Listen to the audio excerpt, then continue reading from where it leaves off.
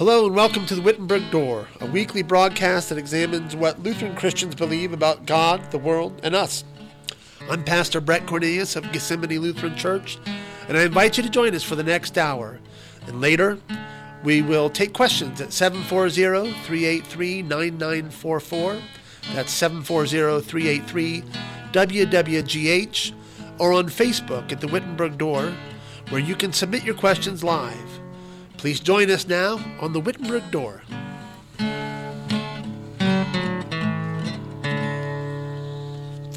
Good morning, everyone. We thank you for joining us for the Wittenberg Door here on this second anniversary of WWGH. So I guess the anniversary day. Now, what are they doing for the anniversary here today? We're going to have, Scott's going to do some interviews and have a roundtable discussion. Fortunately, I won't be here, but Terry should be here, Scott will be here and Charlie Evers and Marge Hazelet should be here. Okay. And a couple other people will come in as well. Basically, we're going to have cake, so you stay around and have some cake. Oh, wow. Yeah. See, now, what did we just talk about, Sean? Oh, I know, right? I wasn't planning on eating anything. Sean, I know, right? You're the voice of the devil over there. I got the. Well, I won't be here for the cake anyway. You won't be here for the cake. I'm leaving here in a little bit. Well, I'm getting out of here before the cake gets here. Yeah, I love cake though. I know myself. Yeah. You ever had cake and put milk over top of it? Oh no, I've never done that. But any kind of when they have like graduation cake or wedding cake, like tailored cake. Oh man, that's the best. That is. Oh yes. You just got to really be careful. Yeah, L&P. Oh, yeah. They have the best cakes. Is it L&P? Yeah, I just get in Marion here. Oh, L&P's great. Yeah. Yeah. All right. Well, so today is this weekend is actually the third Sunday after Trinity, and so as you know, folks, what we do here on this program, a lot of what we do, is we look forward to the lessons that we're going to be learning this coming weekend at Gethsemane Lutheran Church. And, our church, which is Lutheran, has some similarities to Roman Catholic and Episcopalian in that we have what is called a lectionary. That is, we have designed lessons. We have portions of Scripture that are read each Sunday of the church year, and so it's kind of a catechetical tool, catechesis meaning instruction, and you get to learn all these parts of the Bible and the main lessons of Scripture. And you do it on our lectionary. Kind of do it on a yearly basis, and so the lessons that we read today will be read next year at about the same time. The church calendar it varies a little bit from year to year because some of the festivals that we celebrate are based on the lunar cycle, right? So some celebrations, like Christmas, is always December 25th. Easter can be anywhere from March 26th to April 25th. And so, depending on that, the lectionary moves around a little bit from year to year. And we have Lee Hall with us today. Lee, how are you? Good morning. Doing well. Good. And so we're going to dive right into our lessons this morning. And Lee, would you read for us the first lesson, the Old Testament lesson? This is from Micah, chapter 7, beginning at verse 18 from the English Standard Version. Who is a God like you, pardoning iniquity and passing over transgression for the remnant of his inheritance? He does not retain his anger forever, because he delights in steadfast love. He will again have compassion on us. He will tread our iniquities underfoot. You will cast all our sins into the depths of the sea. You will show faithfulness to Jacob and steadfast love to Abraham, as you have sworn to our fathers from the days of old. And this is the word of the Lord. Thanks be to God. This is really a wonderful passage of Scripture. Micah, who's writing about 800 years before Christ. Micah is a prophet. He's a minor prophet who is a contemporary of Isaiah. And Micah is writing at a time when the people of Israel have sinned, when they're hearing from the prophets about God's judgment. And yet, the judgment of God is never God's principal reason for speaking to us. I think this is something that people don't quite realize about the God of the Bible, is we expect the God of the Bible to be, judgment, hell, it comes into play. And, we have this innate sense that comes from our conscience that we deserve worse than we're getting, right? Right. Now that's true. We deserve much worse than God gives us. And yet, the principal reason that God speaks to mankind is not so that he can express judgment. Because really, we already have that without hearing from the God of the Bible. We already have it in our conscience. People suffer from their conscience, sleepless nights and restless days, broken relationships because of issues of conscience. And so we already have that with us. Every religion in the world thinks about judgment of some sort or punishment for crime. Even in Eastern religions where you don't really have a personal God, what do you always hear about? Karma, right? Yeah. Karma's going to get you. Instant karma's going to get you, John Lennon says. But you have it in Judaism, you have it in Islam, because in these man-made religions, they are expressing something that they're learning from their conscience. But when we come to the God of the Bible, and although, yes, God does reinforce our conscience with His Word, the principal reason that God speaks to us is to show us His mercy. And that's what Micah is amazed by. You think, listen to what Micah's saying. He's really, you can hear the awe. Oh, well, we don't want that, do we? You can hear the awe in Micah's words, right? Who is a God like you, pardoning iniquity? The God of Israel, the God of the Scriptures, the God who is the Father of our Lord Jesus Christ, right? Yep. Is characterized by mercy rather than by judgment. And Christians should remember that not only for others, right, when they are in kind of points of contention with others, that God is a God of mercy, but boy, even for ourselves, we need to remind ourselves that God is a God of mercy. Well, here's Micah just marveling over the fact that God pardons iniquity, and we all know what a pardon is. A pardon is a release, that you're not going to suffer the consequences of your crimes. Usually when we think of pardon, we think of what? Presidential pardon, right? Or maybe a governor will give a pardon sometimes. Well, what is a pardon? When the president gives you a presidential pardon, what is that? It's a statement of complete exoneration. That means no one can hold you accountable for the thing you've done. That's what a pardon is.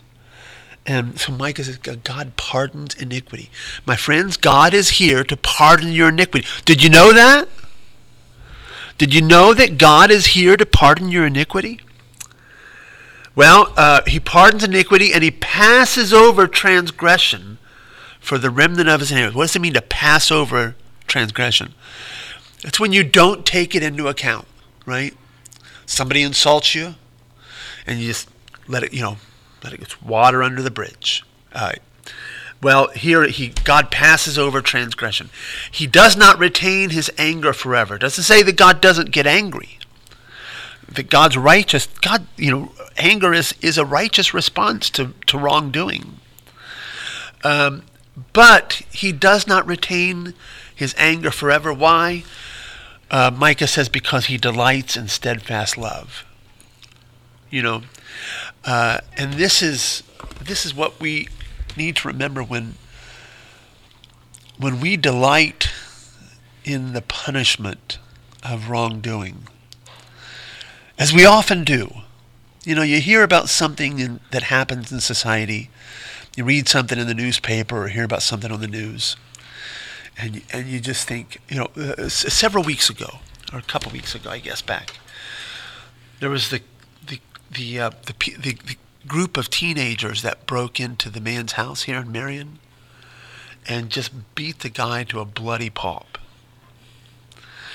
And you hear a story like that, and I don't know about you guys, but my first instinct is to really want justice for the victim, and we have to be careful that sense of retribution isn't something that we delight in, right? Right. Because God does not delight in retribution. Micah says God delights in steadfast love, so he passes over transgressions and he pardons iniquities, right? So wonderful. He says Micah says, he will again have compassion on us. He will tread our iniquities underfoot. This is really what I love about what Micah is saying here. It is as if what God is doing with our iniquities is he's separating our iniquities from us.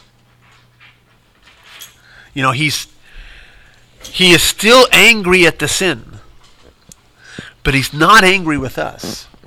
And what he punishes is sin and not the sinner. So that really what happens is it's our iniquities that are God's enemy. Your iniquities are God's enemy, not you. And that's an important distinction. Because if you're the enemy, then you have nothing but terror from God. But when it's your iniquities that are the enemy, then you are rescued from them, and that's what Micah's marveling at here. He says he will tread our iniquities underfoot, and he says, and then he, speaking of God in the second person, he says, "You will cast all our sins into the depths of the sea." Now we live in an age of these treasure hunters like Robert Baird. Do you remember who Robert Baird is? Robert Baird is the guy that took the deep sea diving equipment down to the floor of the Atlantic Ocean and found the Titanic. Remember back in '85? It used to be that when a ship went down, the ship went down, it was gone. But nowadays they're discovering all kinds of, they found the Titanic. They found these guys, these treasure hunters are going down there finding these old Spanish galleons that with all the what's that? Oh, with all the gold, these Spaniards that came to the New World and took as much gold as they could, and then their ship sunk on the way home. They're finding these things now, right? And so we live in an age when you can actually go down to the depths of the ocean and find things. But Micah's writing in an age when once that thing went much below the surface, it was gone forever, right? You didn't find the Titanic. And so this is what God is saying about our sins. Micah is saying that God takes our sins and he puts them in a place where they'll never be found. Now, isn't that wonderful? Right? Isn't it wonderful, by the way, in an age where everything we do leaves a record? I went down to Tennessee 2-3 weeks ago, and I was at a Civil War battlefield, right?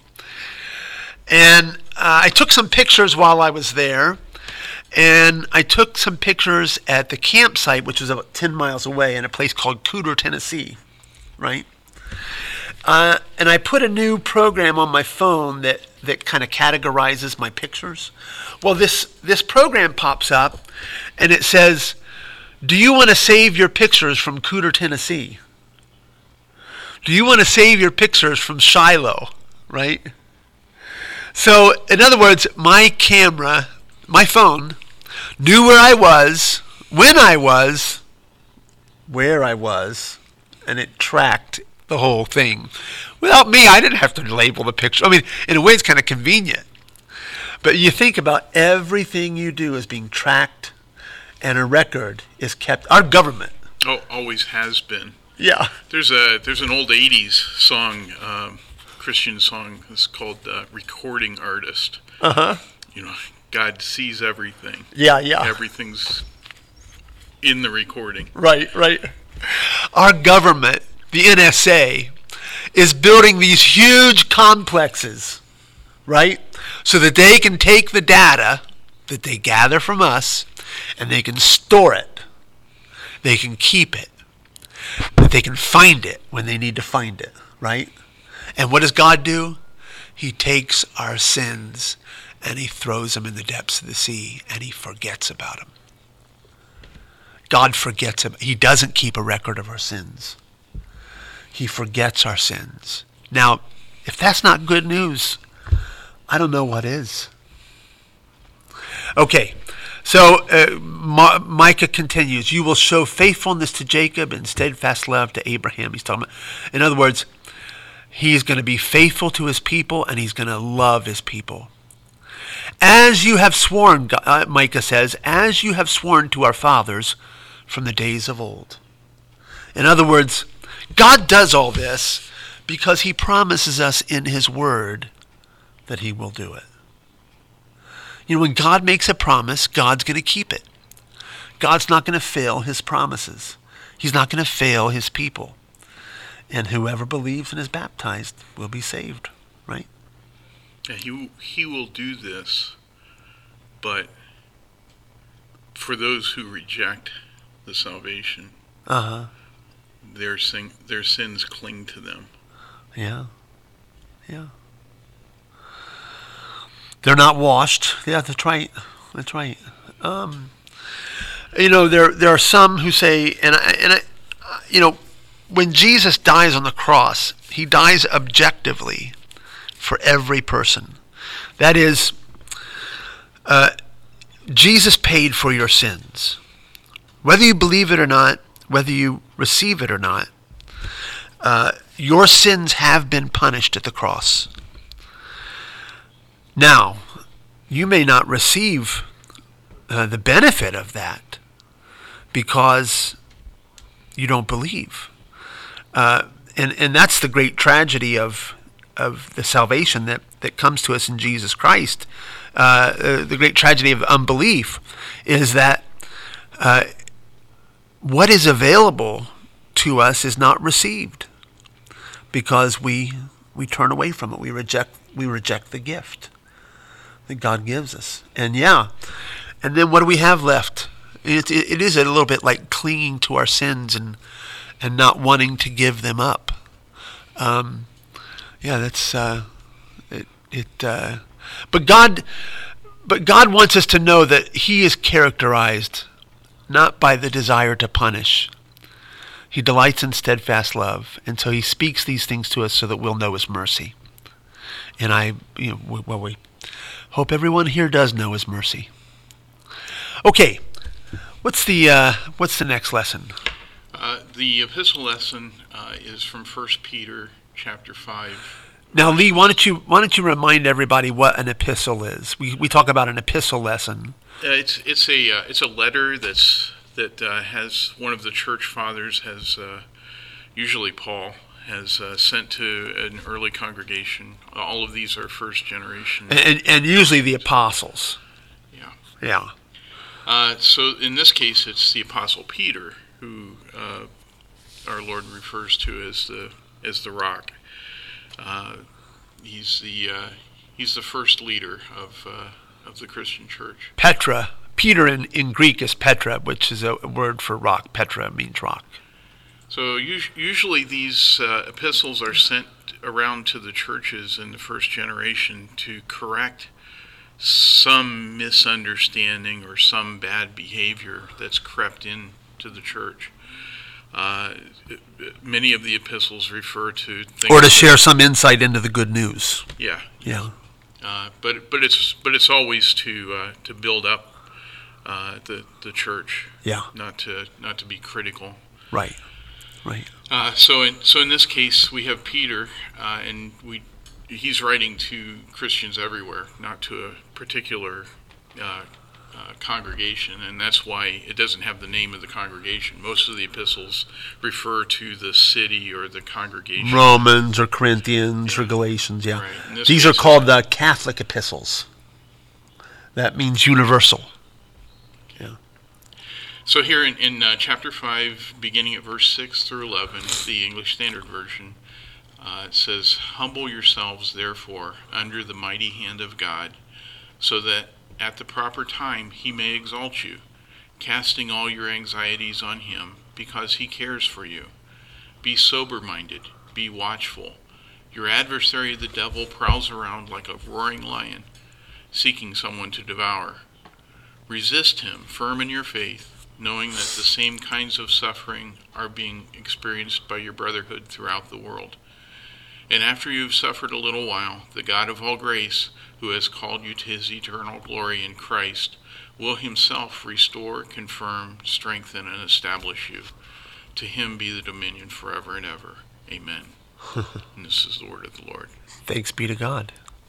You know, it's instinctual for us human beings. We want to be strengthened. We want to be established. And we think that the way to achieve this is by, pushing our way in, clawing our way to the top, Paul McCartney says, when you got a job to do, you got to do it well, right? And we all know what the rest of that is. And we think this is the way, to really exalt ourselves above the other and above others, to establish our own kind of superiority. And that's the way to get ahead in the world. And so here's this counterintuitive message that Peter is telling us. He's saying, no, the way to do this as believers in Christ is to humble yourselves. Humble yourselves under the mighty hand of God. Don't try to establish your own superiority. Don't worry about establishing yourself. Don't worry about your own strength, because God is going to do it for you. How often, by the way, do we see in Scripture, in the Old Testament especially here, that see this all the time, where the people of Israel are being attacked by some enemy, and God says, look, just hang back and watch me. Watch what I do, right? Gideon, where Gideon has the soldiers of Israel blow trumpets rather than and sends home thousands of soldiers and retains 300 who have musical instruments. He keeps the band, right? He sends all the soldiers home and he keeps the military band. And and he keeps the weaker ones. Well, when it comes time, the enemies of Israel turn the swords on each other. So God knows how to get this done, right? And really what Peter is telling us is be humble. Act toward each other with humility. And the reason we do this is because, Peter says, you have an enemy, the devil, who prowls about like a roaring lion, seeking someone to devour, and resist him and be firm in your faith, knowing that yes, you're going to suffer, just like your fellow Christians are suffering. And boy, how many examples of this do we have in the news just in the last year of Christians suffering for their faith? Even little children who are called to suffer and suffer to the point of death for their faith, and they do it and receive the crown of life from their Lord. Even here in America, where in matters of conscience, Christians have received persecution from their own government. So yes, suffering will come, and the thing to do, Peter says, in suffering, is to entrust yourself to a faithful Creator who will strengthen and establish you. He will confirm you. He will restore you. He says here at the end, that God himself in Christ will himself restore, confirm, strengthen, and establish you. To him be the dominion forever and ever. Amen. And it's not an easy message for us to hear, but a common misconception is that God needs us to do something. Yeah. That as the army of God, so goes some songs, as if we're to resist, and we are to resist, but we're supposed to do it in prayer, trusting that God does see everything. Yeah. I think what happens is that a lot of us, when we see an injustice happen, we get our nose out of joint, and we think that it's up to us because we've seen this injustice. But the reality is God has seen the injustice, and he says he will repay. Yeah. Another part of Scripture says, leave vengeance, vengeance is mine. I will repay. Yeah. Yeah. So we really should heed what Peter's telling us here. Amen. Not just because it's the Word of God, but also because God's made it very clear in other parts of Scripture that that this is His business. Yeah. We don't know the motives. And the good news is that God has already done it. Yeah. God has already done it in Christ, who humbled himself before the will of the Father, came, took on our nature, took on our sin, went to the cross, suffered and died for us, rose again on the third day, and we are confirmed and established and strengthened in him. And it's okay. And we have the gospel lesson. Why don't you read the gospel lesson for us today? Now, this is actually, folks, by the way, the gospel lesson is actually 2 lessons we're going to read to you today. But it is one lesson. In other words, the people that designed the lectionary made it 2 different lessons, but it's really teaching the same thing, and it's directed to the same purpose. So one really helps you understand the other. So why don't you read for us both those lessons? Luke chapter 15. Now the tax collectors and sinners were all drawing near to hear him, and the Pharisees and the scribes grumbled, saying, "This man receives sinners and eats with them." So he told them this parable. "What man of you, having 100 sheep, if he has lost one, does not leave the 99 in the open country and go after that one that was lost until he finds it? And when he has found it, he lays it on his shoulders, rejoicing. And when he comes home, he calls together his friends and his neighbors, saying to them, 'Rejoice with me, for I have found my sheep that was lost.' Just so, I tell you, there will be more joy in heaven over one sinner who repents than over 99 righteous persons who need no repentance." By the way, let's stop there for a second, because what is Jesus teaching us here, just in these first few verses? It's in the context of what? We have Jesus eating with sinners, which is something really that did not happen. And by sinners, we're talking about notorious sinners. Everybody's a sinner, but these were prostitutes, these were outcasts, these were tax collectors, and people who normally in society just really would not associate with these kind of people. And yet we find Jesus associating with them. And the Pharisees, who were maybe the good religious people, they grumble about the fact that Jesus receives these people and he eats with them. By the way, this is something we just don't understand in today's society. the way they felt about to sit down and have a meal with somebody was to really, well, oftentimes, it's like when you go to the Chinese restaurant, and they'll, you have the kind of the individual menu choices, but have you ever gone with your family and had the family dinner?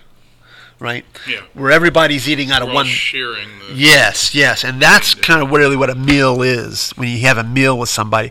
So Jesus is sitting down and he's having a family meal with prostitutes and tax collectors. Meals were intended to be kind of intimate. Very intimate. That's right. Yeah. And when you ate a meal in first century Judaism, when you ate a meal, actually, in other cultures too, you were lying down. They reclined to eat, and they would, kind of like when you watch TV, ever like lay down on the floor in front of the TV, and you prop yourself up on one elbow, and you watch the game or whatever you're doing, right? And that's the way you would eat. You would eat with one elbow propping up the upper half of your body, and the rest of it was a little couch. You were laying on a little couch, and there were just couches rather than chairs. Leonardo da Vinci had it right. These were couches, and the table was maybe 4 or 5 inches off the ground or off the floor, and so it was a very intimate thing. You were actually laying down beside each other to eat, and can't help but think of the 23rd Psalm where David says, "Thou preparest the table before me, in the presence of my enemies." Yeah. And who are we when he prepares that table for us? Who are we reclining with? We're reclining with our shepherd, our Lord, which is wonderful. Well, here the Pharisees who said, they're like, these people, they don't deserve to have this kind of intimacy with holy people, with God's people. They don't deserve a share in the joys of. Really, what they're saying is the joys of heaven, because each meal was really meant to be kind of a foretaste of the great feast to come, and so by excluding these prostitutes and tax collectors and treating them as if they were Gentiles, they were excluding them from the kingdom of God. And Jesus is saying, look, these great notorious sinners are the people I've come for. So he gives this example of a man who loses a sheep, has 100 sheep, loses one, goes after the one, finds it, puts it on his shoulder, and brings it home rejoicing. God is glad to have the sinner. God is, and what a wonderful thing, by the way, when we feel like we've completely blown it. And when other people in your life, even father or mother, maybe sometimes you've done something so bad that even your own family disowns you. And in those moments when you've experienced that, what a comfort to know that God will take you in, that he won't disown you. He will treat you as his own. And you can find mercy and love, steadfast love, at his table. Well, here are these Pharisees, and they're grumbling about it. So he tells them this parable. The parable's to them. In other words, look, you guys, you should be rejoicing with me rather than grumbling about the fact that somebody who doesn't deserve it is getting this kind of treatment from God. Well, in fact, none of us deserve it. All of us are the lost sheep, every one of us. And it's Christ who calls us and brings us into his table. Okay. Now, the next parable that he tells is similar. Why don't you read that for us? Or what woman, having 10 silver coins, if she loses one coin, does not light a lamp and sweep the house and seek diligently until she finds it? And when she has found it, she calls together her friends and neighbors, saying, "Rejoice with me, for I have found the coin that I have lost." Even so, I tell you, there is joy before the angels of God over one sinner who repents. By the way, remember, folks, this is one sinner who repents. It's not one unrepentant sinner. And this is an important distinction. God does call us to repentance. It doesn't matter what you've done. It doesn't matter what your sin is. God is not going to hold your sins against you. He is going to throw them in the depths of the sea. They are going to be forgotten. He is going to pass over all your iniquities and transgressions. But he calls you to repentance. And so when Jesus talks about the joy that God finds in the sinner, he's talking about the one sinner who repents. And so Jesus is calling you to repentance. Turn from your sin. Turn from those things that you think are giving you satisfaction, that you think are giving you pleasure, or that you think are giving you security. Turn from them and find the mercy of Christ and come home to his table, and he will treat you as a son. And this is then we come to this last. So Jesus tells this series really of three parables. The first is the lost sheep. The second is the lost coin, and now this last one is the lost son. So let's read the last one here. And he said, "There was a man who had 2 sons, and the younger of them said to his father, 'Father, give me the share of property that is coming to me.' And he divided his property between them. Not many days later, the younger son gathered all he had and took a journey into a far country, and there he squandered his property in reckless living. And when he had spent everything, a severe famine rose in that country, and he began to be in need. So he went and hired himself out to one of the citizens of that country, who sent him into his fields to feed pigs. And he was longing to be fed with the pods that the pigs ate, and no one gave him anything. But when he came to himself, he said, 'How many of my father's hired servants have more than enough bread, but I perish here with hunger? I will arise and go to my father, and I will say to him, Father, I have sinned against heaven and before you. I am no longer worthy to be called your son. Treat me as one of your hired servants.' And he arose and came to his father. But while he was still a long way off, his father saw him and felt compassion, and ran and embraced him and kissed him. And the son said to him, 'Father, I have sinned against heaven and before you. I am no longer worthy to be called your son.' But the father said to his servants, 'Bring quickly the best robe and put it on him, and put a ring on his hand and shoes on his feet, and bring the fatted calf and kill it, and let us eat and celebrate. For this my son was dead and is alive again. He was lost and is found.' And they began to celebrate. Now his older son was in the field, and as he came and drew near to the house, he heard music and dancing. And when he called one of the servants and said, asked what these things meant, and he said to him, 'Your brother has come, and your father has killed the fatted calf, because he has received him back safe and sound.' But he was angry and refused to go in. His father came out and entreated him, but he answered his father, 'Look, these many years I have served you. I have never disobeyed your command. Yet you never gave me a young goat that I might celebrate with my friends. But when this son of yours came, who has devoured your property with prostitutes, you killed the fatted calf for him.'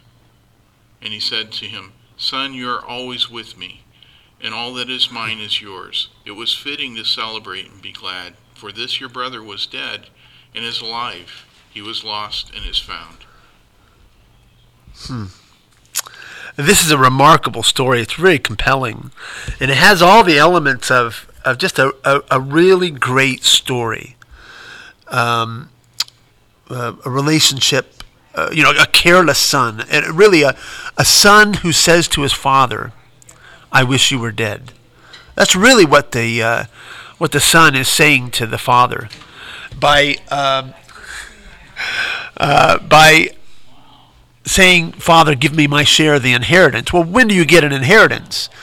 You get an inheritance after somebody dies, right? And so what this kid is saying is, I can't wait till you die. I want what you have to give me now. And it even says that the Father takes his, and the Greek word here is bios. He takes his life and he divides it. So everything that he's earned as in his life, everything that he's gathered, everything that his life and his efforts have represented, he asks him to take it. So the son takes this his father's life, and he doesn't even, he's not even thoughtful with it, right? He takes his life and he wastes all his father's efforts.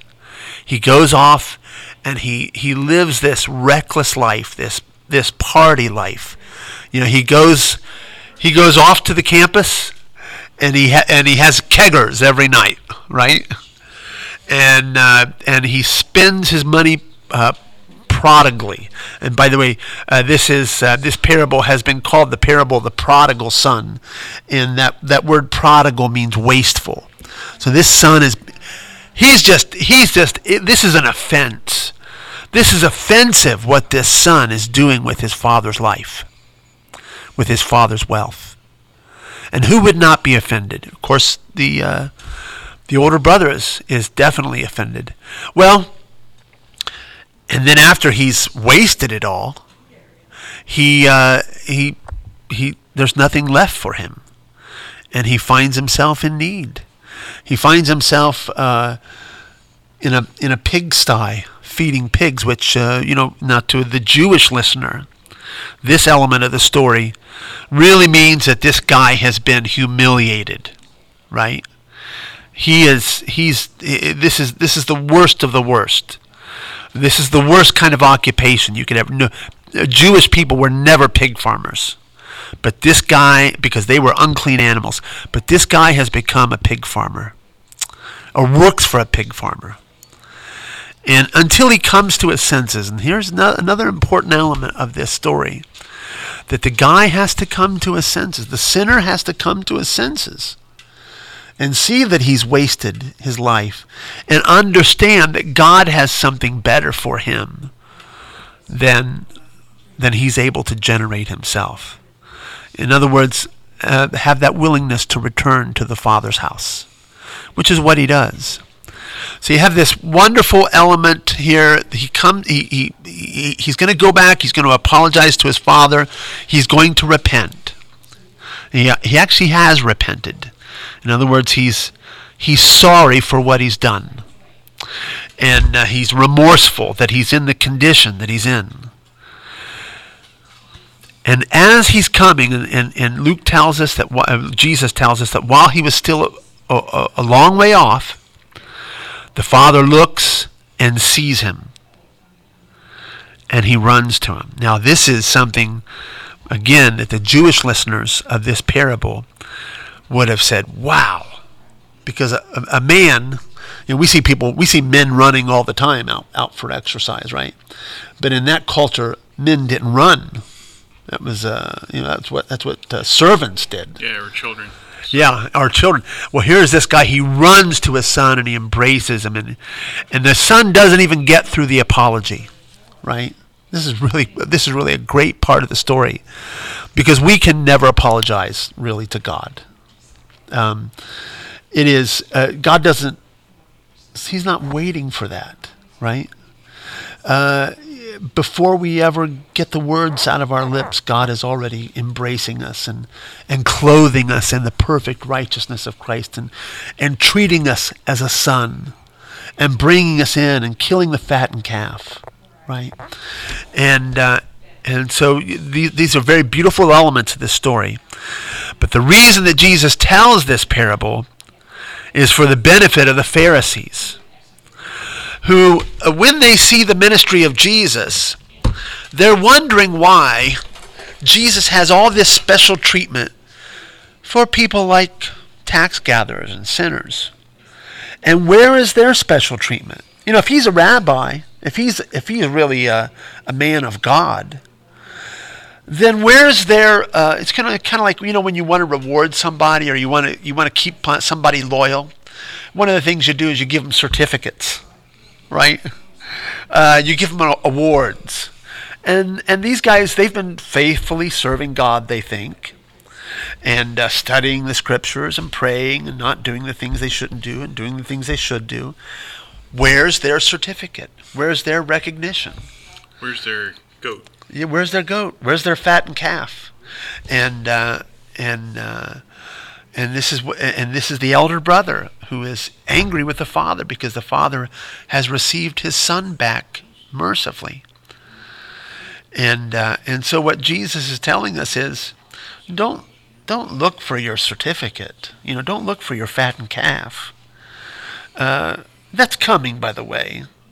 But rejoice that sinners are turning to Christ, and that people are coming home to the Father, and that the Father rejoices over these sinners who are repenting. And so we get encouragement from, because we are sinners, we are the sinner, we are the prodigal son. And how much time we have? About 2 minutes. Okay, and we got a call. Oh well, let's we'll end the session with a call, I guess. Yeah. Where are you located? Are you talking about the radio station? Yeah. In the mall at the old Toggery.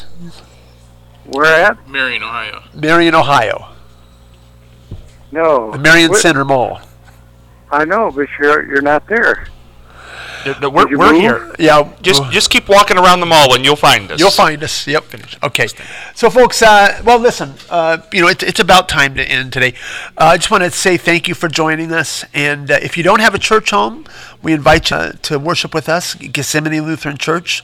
We're at 219 East Church Street in downtown Marion, Ohio. Our services are Saturday at 4:30 p.m. and Sunday morning at 10:30 a.m. So you're welcome to come. And if you have missed part of the program, you want to hear it again, the program will be rebroadcast Sunday morning at 9:13 a.m. and next Wednesday evening at 7:13 a.m. And so thank you for joining us. We hope you'll join us again next Friday. Thank you. Satiate, torment, consuming me